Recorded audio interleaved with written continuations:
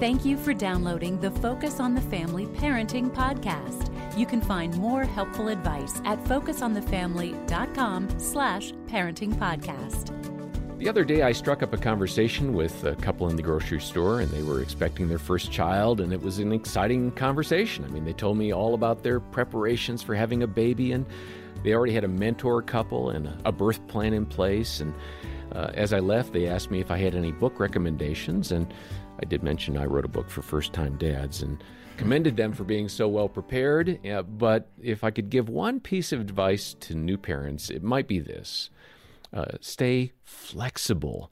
It can be discouraging if you're not willing to kind of shape your plans as you go and as you figure things out. I remember a pastor told me, you can read all the parenting books, but your kid won't read any of them. So there's this gap, and you have to be flexible. I'm John Fuller, joined by Danny Huerta. He's the head of our parenting and youth department here at Focus on the Family, and we'll talk in just a moment or two. But Focus President Jim Daly and I spoke with Dr. Greg and Erin Smalley and author Suzanne Goslin, who offered some helpful advice about preparing for your first child.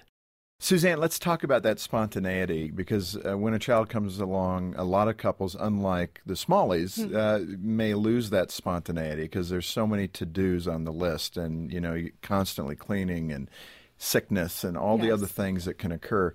Couples can just lack the energy, I guess, to become or to maintain some spontaneity. Is that a problem? I think so. I think you need to be intentional going into having a child. As they were talking about setting up date nights, you're going to have to be intentional because default mode is staying home with that baby 24/7 and sleeping when you have an opportunity. For me, I realized that I quit my full-time job and went home to stay home with my son, which was my dream, but I ended up becoming very isolated those first 6 months because I just didn't have the energy to go do things, or I felt like I didn't. Something that I think is common for parents is once you have that second or third child, you realize I should have done so much more with the first one because it was such a cinch with just one baby. So I think you do need to be intentional about creating the spontaneity, but at the same time, I talked to one mom who said I was going to be that adventure mom that took my baby everywhere, and she had severe colic, and we had to stay home. And so you have to be prepared for what could happen that might get in the way of your plans, or you're going to end up frustrated. That's what we had. Both Trent and Troy were colicky babies. So it was, I mean, when we had Trent as a first-time parents, and we're going, this can't be normal. I was out driving Trent in the neighborhood at 2, 3 in the morning, putting him on the dryer at 3:30 in the morning. You know, we even bought something called gripe water from Britain and was giving that to them. I don't know what it was. I'm sure it was useless, but gripe water. What a great name. Give your colicky baby gripe water. But it's bad. I didn't try a swig. But let me ask you, too, talking to newly expectant mothers, what advice would you give them? What's one thing, Suzanne, that you would say, here's what you can do to really make it better? Okay, well, I would say be willing to adjust your expectations and don't typecast yourself. One thing I went into being a mom saying, I'm going to be this kind of mom.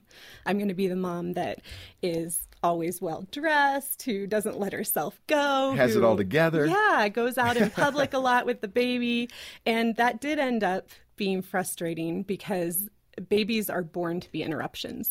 I mean, they are the sweetest interruptions possible. But so go in with that expectation. Yes. You're going to be interrupted all day and much of the night. Absolutely. long. One of the experts I talked to said moms generally go into hibernation mode for that first 3 months of their baby's life, and be okay with that. Be okay having a messy house for 3 months. Be okay bringing in takeout food. Especially be okay asking for help and accepting help from people who want to help you. I would say that would be something that I would tell first-time moms is definitely accept the help that's offered, and if you're not being offered help, seek it out, because that is going to make those first few Who do you weeks ask? and months. I mean, let's say you don't have parents nearby. Yeah. Who can you turn to? That's a great question. Coworkers, if you're connected to a church, that's a great small step. group. Yeah, small group. People you're attending church with. There are people around, even if you don't have family in the area. So try to make those connections. Erin, do you have anything that you'd add to that? One bit of advice for a mom who this is her first time, this is her baby coming. What would you tell her? Looking back, I wish I would have given myself more grace. That everything, like Susanna's saying, everything doesn't have to be perfect, and you may not do it just right. I know there's this one plan that we were doing to try to get her to sleep through the night, and when it didn't work the second week, I was devastated. But you know what? In the big picture, she's 20 years old now, and guess what? She sleeps a lot. And it really, she was sleeping, she was sleeping through the night by like 8 weeks, and it didn't meet the 6-week criterion of this program. But you know what? It's okay. And just to give yourself grace and not judge yourself so harshly, but give yourself grace to just let things kind of unfold as they do. Because we often, as women and as moms, we beat ourselves up and put the guilt trip on and, don't do it. Don't do it. And just really take the attitude that things are going to work out. Yes, I need to be intentional about some things and scheduling and feeding and, especially let people help you. Don't feel like a failure if you have to accept help, because other moms, they get it. They, usually there's someone who's 6 months ahead of you. They know what you're going through. Let them step in and help. I can relate to what Erin said there. I think Dina and I could have given ourselves a little bit more grace in those early years of parenting, and we still need to remind ourselves we're not perfect, we've messed up, and oh well, we do our best. Denny, is there anything that you wish you would have known before your kids were on the scene?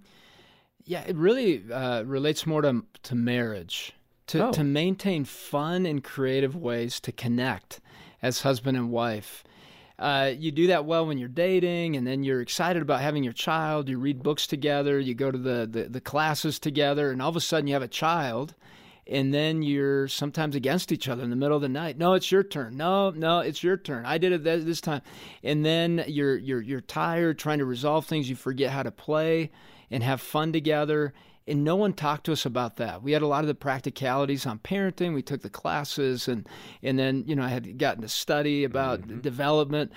But man, it really took me by surprise on the marriage side of things, on the impact it can have if you don't watch out for that and you don't look for creative ways to even connect just in small ways. And also, just the sleep deprivation, there's nothing that can prepare you for that. No, I thought I was going to start hallucinating. I was going, what is this?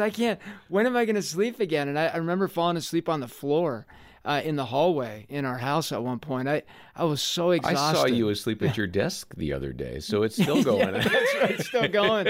I'm still trying to catch up, John.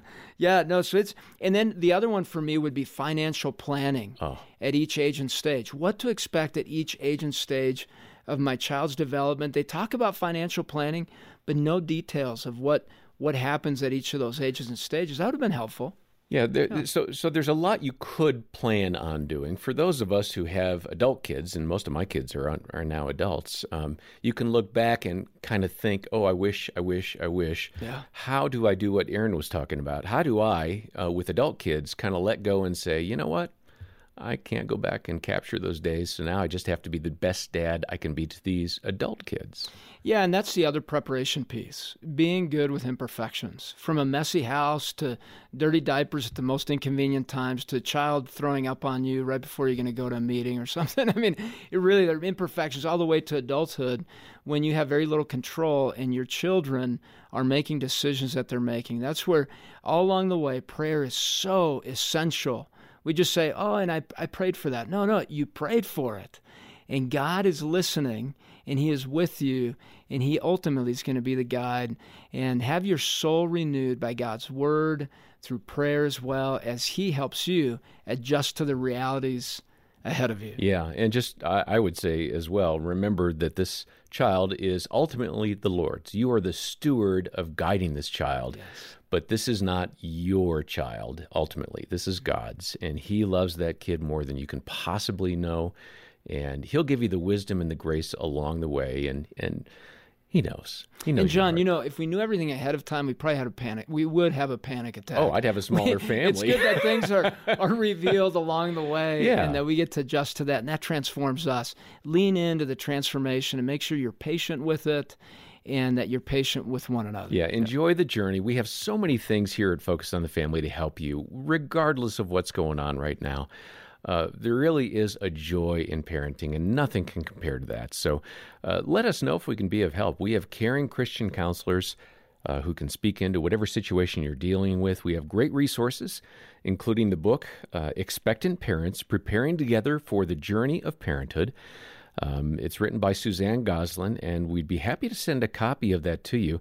If you can, please make a generous donation today to Focus on the Family. Help us help other parents and strengthen families through a variety of ways. Donate today and we'll send that book out to you. Details are in the episode notes, or call 800, the letter A, and the word family. And whether you're a new parent or you've been at it for years, Danny's book is a really valuable resource. It's called The 7 Traits of Effective Parenting, and we've got it here. Just call or look in the episode notes for the link.